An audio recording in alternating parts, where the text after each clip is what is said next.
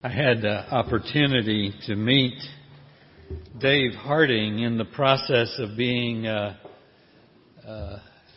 examined for the position of associate pastor here at Church of the Atonement. And over the last 15 years, I've gotten to know David through a lot of projects, a lot of activities, and really come to see that he and I share a lot of the same interests and values. I think I would be correct in speaking for all of you in saying that if you know Dave Harding, you know that he has a passion for evangelism, sharing the gospel, the good news with people at home as well as people around the world. And right alongside that passion is likewise the passion of concern for Christians who are suffering around the world. It's out of that compassion and passion of David Harding's that he was involved and I think is involved in an organization known as the International Christian Concerns. It looks out for Christians who are suffering at various places in the world. He introduced us to that organization, and so it's our privilege today to have with us Phil Sabella, who is the Church Relations Director for the International Christian Concerns.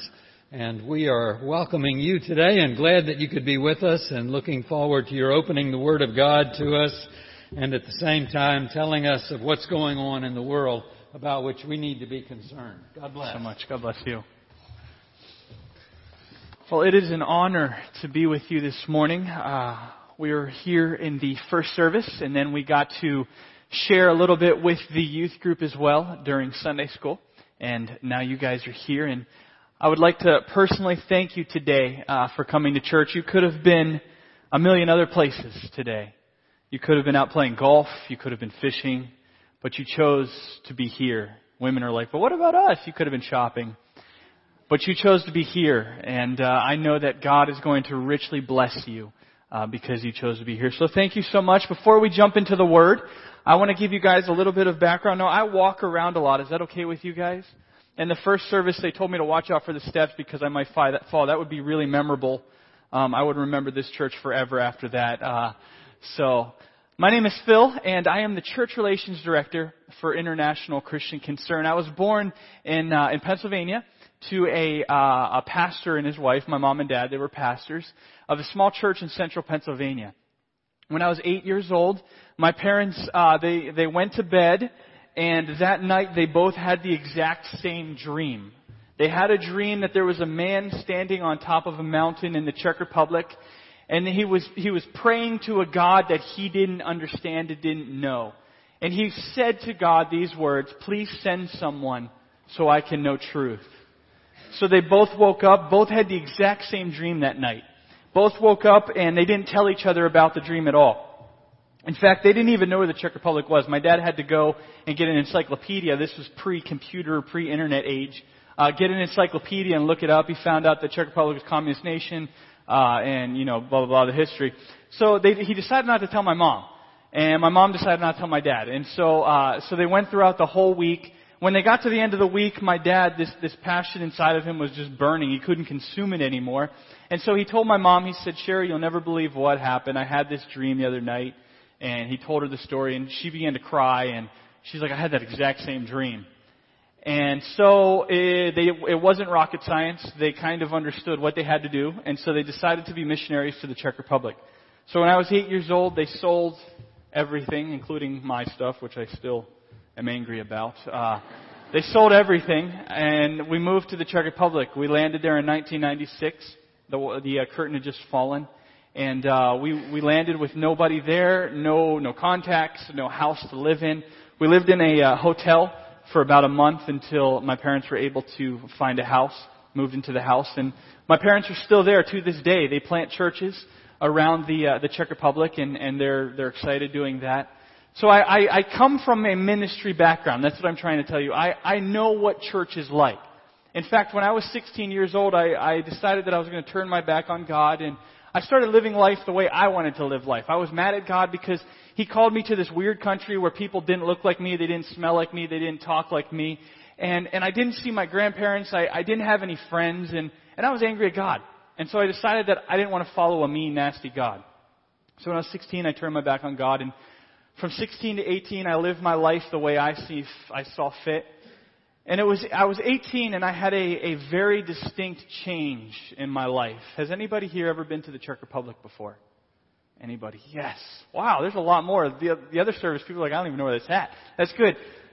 So it was Czech Republic in February. And if you've ever been to Czech Republic or Central Europe in the winter, you know that the sun comes up for about 30 seconds and it goes back down for 42 hours. And it's just this constant thing. It's dark and it's nasty and gloomy and people are depressed and it's just not a good time to be alive in Central Europe.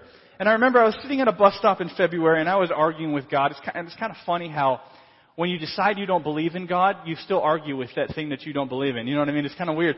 And so I was arguing with God over and over. You're a mean God. You're a nasty God. I don't like you very much.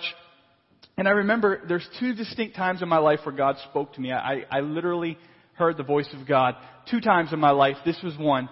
He told me to be quiet. And he said, Phil, I want you to look at the faces of the people that drive by you in those buses. And so I began to watch face after face after face went by. And I realized that they looked how I felt on the inside. Empty, depressed, and hopeless. And God told me, He said, Phil, you know what? If you look at these faces, I want you to understand that the majority of these people in these buses are going to hell because nobody's ever told them about Jesus Christ. Tell them about me. And God changed my life in that moment. I rededicated my life to God. I decided to go to Bible college, so I did that. I went to Bible college, graduated after 4 years, and I became an associate pastor of a church in New Jersey. Had some great times there. God really moved in some awesome ways. I chased after unsaved people specifically. I had this evangelistic call on my life, and I did that. Then God called us to my wife and I, to Maryland, and so we pastored in a church in Bowie, Maryland for 3 years, and God did some great things there and really chased after unsafe people. But there was this time in January of last year where we felt like God was going to do something, but we didn't know what He was going to do. Have you ever been there before, where you know that God is forming something in your life? He's moving, but you just don't know what that thing is. And so as a church, every year, the church that I was on staff on, we fasted for the entire month of January. Are there any Italians in here, by any chance? Yes. Familia. I love you guys. For an Italian to fast for a month was torture. Because we invented food. It's an obvious fact. The Italians invented food, and to say you can't eat, it was bad. And so we fasted, and I did it somehow. By the grace of God, I was able to do it. And during that time, we were just praying and seeking the face of God. And I ended the fast thinking, this is it. This is the last day. God is going to tell me what to do. And guess what? I didn't hear anything. And I was frustrated. So we went into February, and it was on February 15th. I had another life-changing moment. I was sitting on my couch in our apartment watching the news, and I watched as 21 of our brothers were marched out onto a beach wearing orange jumpsuits. They were made to kneel down on the sand, and ISIS beheaded them because they were Christians. Do you guys remember seeing that on the news? That changed my life. I saw that and I thought, Phil, if I am a missionary kid, a pastor's kid, if I have this background and I don't know the depth of persecution, how can I expect the average church person to know it as well? And so I began to look and pursue this. And I found an organization called International Christian Concern. I found a position that I wasn't qualified for. I applied for that position. And 2 months later, I was working at International Christian Concern. And now I'm here to tell you and to challenge you to raise your voice on behalf of the persecuted church. We can no longer be silent. It's time for us as a congregation to raise our voices. So if you would, please turn with me to the book of Proverbs, chapter 31, verses 8 through 9. It reads like this: Speak up for those who cannot speak up for themselves, for the rights of all who are destitute. Speak up and judge fairly. Defend the rights of the poor and the needy. Last year, at about June, a man and his wife His name is Pastor Moses, and he was a pastor of a small congregation in southern India. Pastor Moses and his wife held prayer meetings on a regular basis where people who were sick or needed help would come to them and they would pray for them. And they saw healings and they saw many, many conversions within the Hindu community. Well, one night, Pastor Moses and his wife had just finished a prayer meeting and everybody had left. And they decided that it was time to go to bed, so they shut the lights off and they got into bed. In the middle of the night, they heard a knock on the door. So they opened the door, thinking it was somebody else in the neighborhood who needed prayer, because that's always what happened. When they opened the door, they were shocked to see a group of teenage Hindu radicals who burst into their house and they said, "You have two options, convert to Hinduism or die."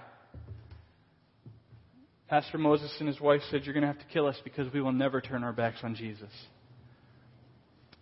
The teenagers stabbed Pastor Moses in the back 15 times.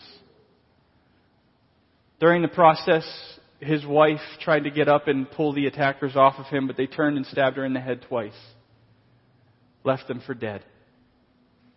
In some miraculous way, Pastor Moses' wife survived the attack. We don't know how it happened. She should have died.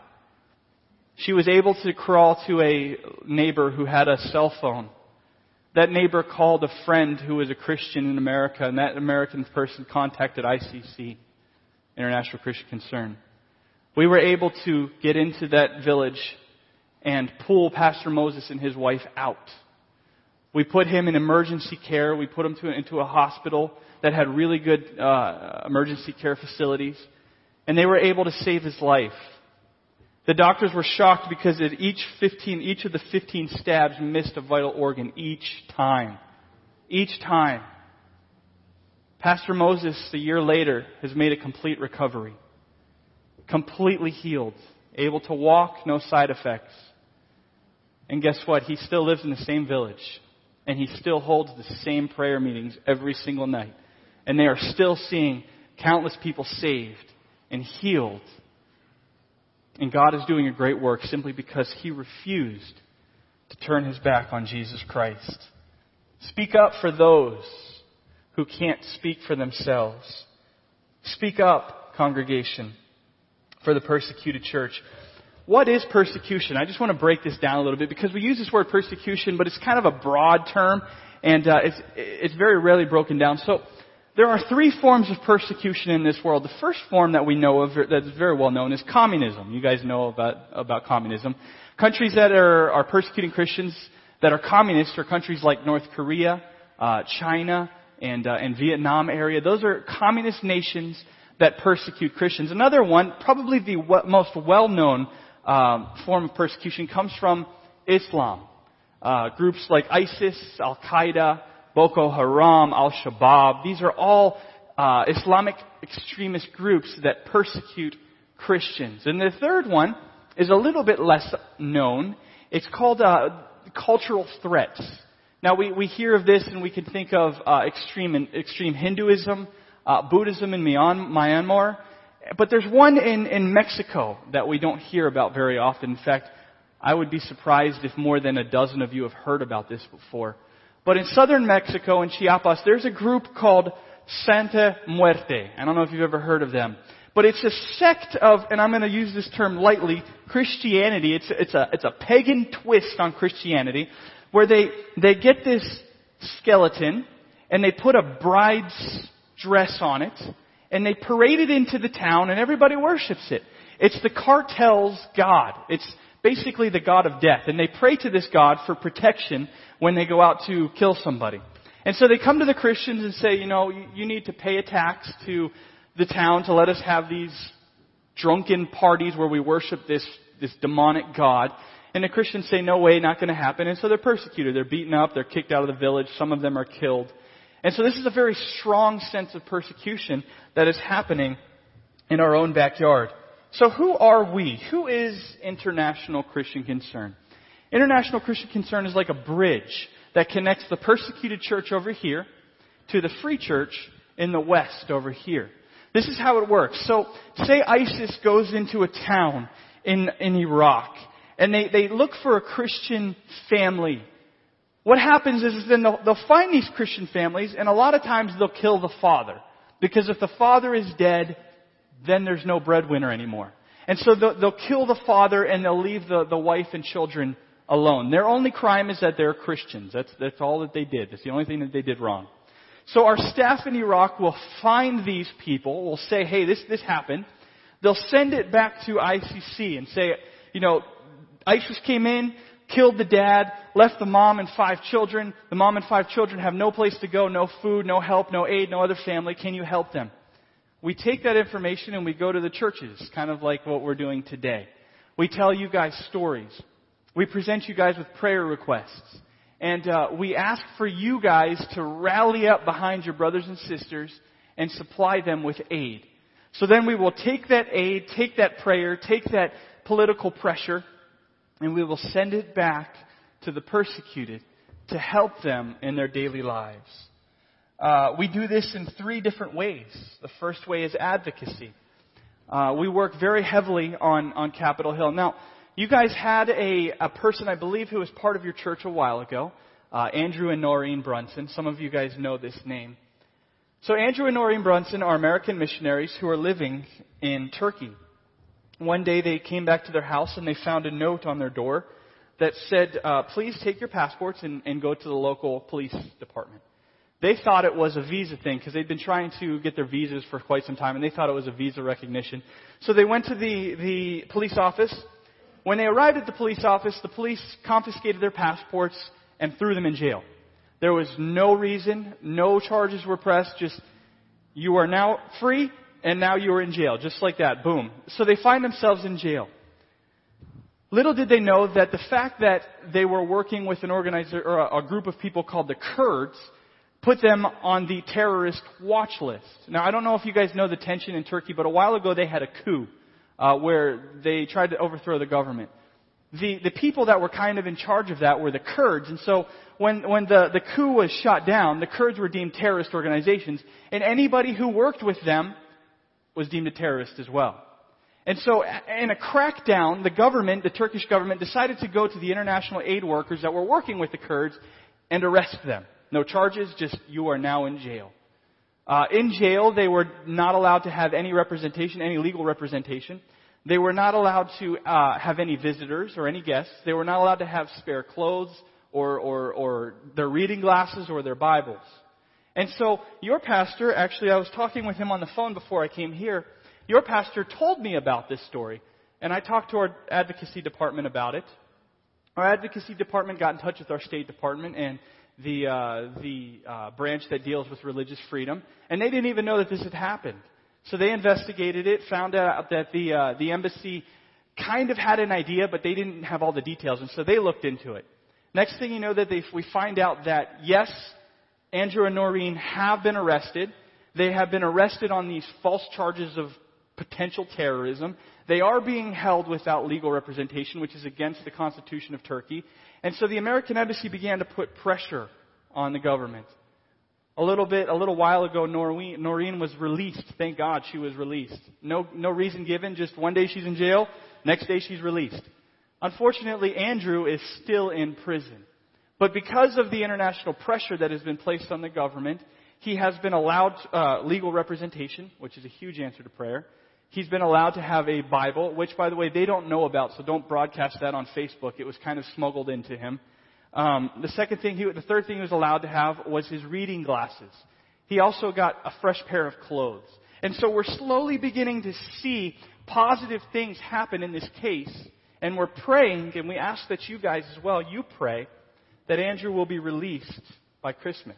We pray that he's released today, but by Christmas. I did bring a bunch of letters that are in the back visitor center.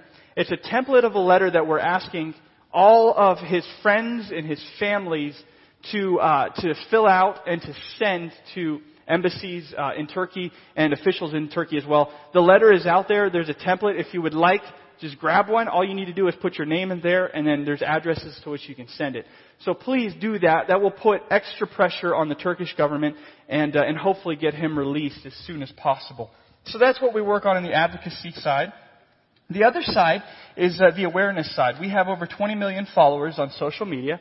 So think of it like this. If you put 20 million of those people in one stadium and had them all yell at the same time, that's a very loud noise, right? And so that's what we do. We get those 20 million voices and we have them all yell at the same time at certain governments or at certain people to try to put pressure on them. Did you know that elections can be swayed by social media? We saw that happen very recently, didn't we? Elections can be swayed. Governments can be swayed. Politicians can be swayed by social media. And so we have a very strong following on Facebook and Twitter and on LinkedIn as well. The other thing that we deal heavily with assistance. We give tangible aid to the persecuted. And I want to give you guys 2 quick stories of where we gave tangible assistance. And then I want to finish with an action, if that's okay with you. So the first thing that we did was with a pair of sisters in South Asia. So these 2 sisters are called Emma and Sarah. Emma and Sarah were 13 and 15 years old. They attended the equivalent of public high school in their area, and it was a very strong Muslim school. So these 2 girls had a very beautiful singing voice. Their teacher said that they were angelic in their voices, very beautiful singing voices. And each day in Islamic schools, they start the day off with the call to prayer. Now, I don't know if you are familiar with the call of prayer, but in the call of prayer, it makes the declaration that there is no God but Allah and Muhammad is His prophet. Now, if you say that 3 times, you are automatically converted to Islam. Doesn't matter what you think. If you say it, you are now Muslim. And so in this song, it is quoted 3 times. Now, these 2 Christian girls got up in front of the whole school and sang the call to prayer. They didn't know what they were singing. They were just singing a song that their teacher asked them to sing. It just so happened that there was an imam or a Islamic pastor, very loosely termed there, but kind of like a pastor, sitting in the audience. And he knew that these 2 Christian girls were Christians, and they just said this thing 3 times. And so he declared that, hey, they're now Muslim girls. So he got up, went to their parents, knocked on their door, and said, I would just like you to know that we are taking your girls from you because they are now Muslims. We're going to be moving them to another village, and they're going to be raised by Muslim parents. Imagine that happening here. Imagine your pastor going to a Christmas pageant at school and seeing an atheist girl singing a song where she declares Jesus is Lord and telling her parents they're going to take them away. It's ridiculous, isn't it? It's just ridiculous. But that's what happens in these countries. And so when ICC found out about this, we went to the country immediately, went to their house. We said, pack your bags, get everything that you can carry. We are going to transport you to another village. We're going to give you a house. We're going to give you food. We're going to give you clothing and shelter and aid. And we're going to help you get back on your feet. So that's exactly what we did. We took them out of the village, took them out of danger, and we placed them in a Christian village where they can now live and operate freely. And they're doing very well as of today. They are doing very well. The girls are doing well. They're growing. And things are good for them. So that's one thing that we did. Another story that we have, and we're currently working on it. That was a past story. This one is a current one. Now, when ISIS invaded Iraq, they set up a stronghold in a country, in a city called Mosul. Have you guys ever heard of the city Mosul? Yes. And so they went into the city of Mosul and they completely leveled anything that had any Christian influence. So houses, churches. Some of these Christians had been living there since 400 AD. That's how long their families had been in these towns. So ISIS comes in and they destroy everything. And then they go from house to house and they paint that Nazarene sign. Some of you guys saw that. It was all over the news a long time ago on their houses to declare that this is a Christian house. They then went door to door, giving Christians 3 options. Convert to Islam, pay a tax, or die. Now that tax is sometimes somewhere in the range of 60 to 80% of your income. We found 10 families who decided that, you know what, my entire life is here. I think we're just going to try to pay this tax. This tax is called a jizya, for those of you who don't know. Jizya under Sharia law, it requires non-Muslims to pay this. And so they decided that they were going to pay this tax. So month after month after month they paid this tax until ISIS began to feel a little bit of international pressure. Forces began to close in on them a little bit and they began to get scared. And so they went to these Christians and said, your we'll say 60% tax, that's not enough anymore. You're going to have to pay us 90% of your income just to live in your house. So the Christians decided, you know what, we can't afford to do this. We can't do it at all. We don't want to die, obviously, because if we don't do it, they'll kill us. And if we don't convert to Islam, we're going to die. And so they decided that they were going to pack up all of their belongings, which was nothing, and move to a refugee camp that was about 60 miles north in Erbil. It was a UN refugee camp. So when they got to the refugee camp, they were expecting to find food, aid, and shelter. But when they got there, they found that Muslims that were the refugees were persecuting them just as badly as ISIS. Christians would go to the well or to the watering place, and the Muslims would forbid them from drinking because Christians are unclean. And if a Christian touches the water, the Muslims can't drink it. They were forbidden from eating in the same places because they're unclean. They were forbidden from living within the compounds of the refugee camp because they're unclean. And so they were forced to live outside in tarp tents. When we found out about this, when ICC found out about this, we met with the families and we said, what is your need? What do you need? They said, we need a house to live in and we need protection from the Muslims outside. So we met with a local church, a Coptic church. And we asked them if they would allow these people to live in their gated yard. And they said, of course, no problem. Let them live there.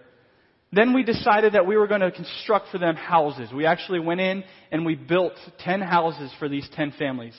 They look a little bit like trailers like that you would see here in the States, only they don't have wheels. But they are 4 walls. They have a roof over their head. They have running water, indoor plumbing. We also gave them food and aid to last them for the year as well. We just finished that project. And as we were finishing it, we did the last little bit of it. One of the heads of the family came to us and said, listen, there's 38 other families who are living on the other side of the camp who have gone through the exact same thing as we are. They don't have food, they don't have water, and they're living in tents, and winter is coming. If you've ever been in the desert in winter, it's brutally cold. Brutally cold. Can you help them? What do you say to that? No, we can't help you? Of course. We said, of course we will help you. Tell us what you need, and we will do it. So they told us that they need 38 houses, and so we're currently on a campaign to raise the funds to build these people 38 houses so that we can get them out of the tents and into 4-walled buildings. And this is just what we do at ICC. Why do we do what we do? Why do we go to the ends of the earth to look for persecuted Christians to make sure that their needs are met? When Paul was riding into Damascus, he was knocked off a horse. And Jesus appeared to him and said, Paul, Paul, why are you persecuting my people? He didn't say that. He said, Paul, Paul, why are you persecuting me? Why are you persecuting Jesus? We do what we do because when the body of Christ is raped, is tortured, is beheaded, Jesus is tortured, raped, and beheaded. We do what we do because they are us and we are them. They are our brothers and sisters in Christ. And when they are kicked out of their towns and tortured and beheaded, we are kicked out of our towns and tortured and beheaded. We do what we do because if we, the church, don't do anything, then who else will? The UN isn't going to help them. They're not going to do a thing for persecuted Christians.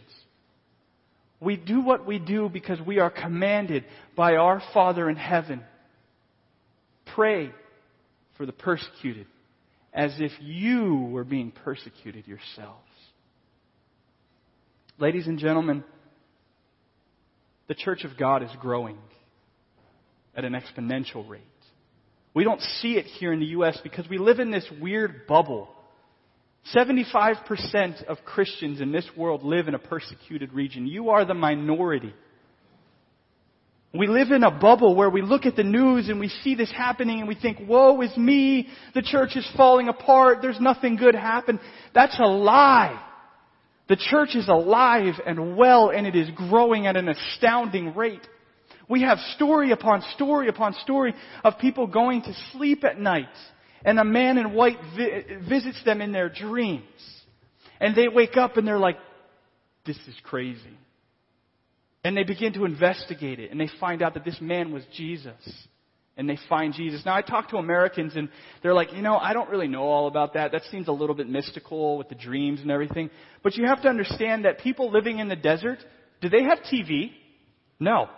Do they have a news connection? No. Do they have cell phones? No. Their culture is very much preoccupied and very much immersed in visions and in dreams. And we know that God communicates through culture. God communicates in ways that people will understand. And so when Muslims tell us, when desert people tell us that Jesus showed up to them in a dream, we believe it. Because sometimes God does irrational things to talk to people. We hear story upon story of Muslims and Hindus and communists coming to Christ like never before. The Word of God tells us that when Jesus comes back, we will all be in heaven, and there will be thousands and thousands of people standing there who have been beheaded, who have been persecuted. And I can't help but believe there are going to be converts in those groups. People who were once Muslims, people who were once Hindus, who saw the pain and frustrations that the church went through, saw that they refused to turn their backs on their beliefs and turn to Christianity because they knew the truth. Lastly, I was in Egypt, and I met with a pastor there of a very large church. And he said that his church was growing. Imagine having a church in a persecuted nation, and it's growing, it's exploding. They're under constant surveillance by the government. And I asked him, I said, Pastor, how do you grow such a large church in such a hostile environment? And he laughed at me and he said, Phil, ISIS is the evangelist, and I baptize the converts. And I looked at him and I was like, I have no idea what that means. I'm sorry, I have absolutely no idea what that means. He said ISIS goes into these towns and he gets people who are nominal Muslims. They get nominal Muslims and they say, listen, under Sharia law, you have to kill your Christian neighbor. Here's a sword, go do it. And they're like, I don't want to kill my Christian neighbor. I like him. He's a nice person. But ISIS says, but Muhammad tells you to slay the infidel. You have to kill him. And the moderate Muslim says, I'm not going to kill my Christian over here, my neighbor. I'm not, because he's a good person. Then they begin to think, what kind of a God would command that I kill my neighbor? That doesn't make sense to me. They begin to talk to their Christian neighbor, and their Christian neighbor introduces them to a God who loves them. Did you know that love is never mentioned once in the Quran? Never once. The word love is not there. And so they're introduced to this God who loves them, who wants the best for them, who gives them a guarantee of heaven after death, which is a huge thing for Muslims. And they begin to question this God and this Jesus, and they begin to compare it to Muhammad and to Allah, and they begin to find that Jesus seems true. And then all of a sudden, guess what? Jesus shows up in a dream and says, it's true. They wake up, they go to their Christian neighbor and say, this guy showed up. What's going on? And their neighbor says, that's Jesus. Next thing you know, this guy is saved. And it all started because ISIS told him to kill his neighbor. We're seeing this over and over and over. Congregation, I challenge you. Speak up for the persecuted church. When Solomon uses that word, speak up, the Hebrew word it means to loosen. It's kind of like, get this picture in your head. You shoot WD-40 into your jaw and it's like, it loosens your jaw. Speak. Speak. God gave you a voice to speak. So speak up for the persecuted church. How do you speak up for the church? Post about it on social media. Follow ICC on social media. If we post something, repost it. Another thing you can do is write letters to the Turkish government on behalf of the Brunsons. Speak up on their behalf. Another thing you can do is call your elected officials. Did you know that you can call them? You may not have voted for them. It doesn't matter. You can call them and let them know that you are mad because they're not doing anything for the persecuted church.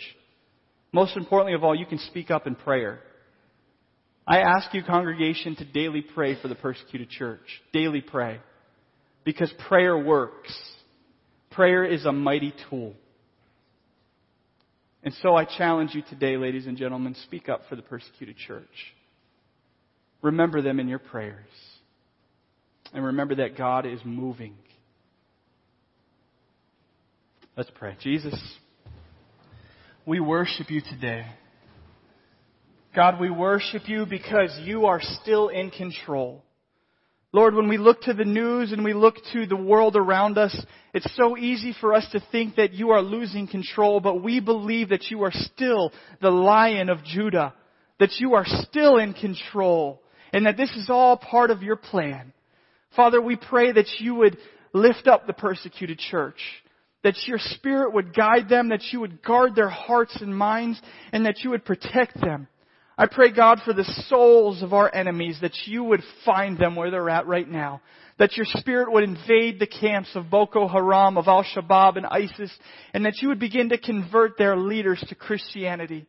Lord, I pray that your Spirit would move like a wildfire throughout the Middle East and North Africa and South Asia. And I pray, God, that you would revive this church in this country.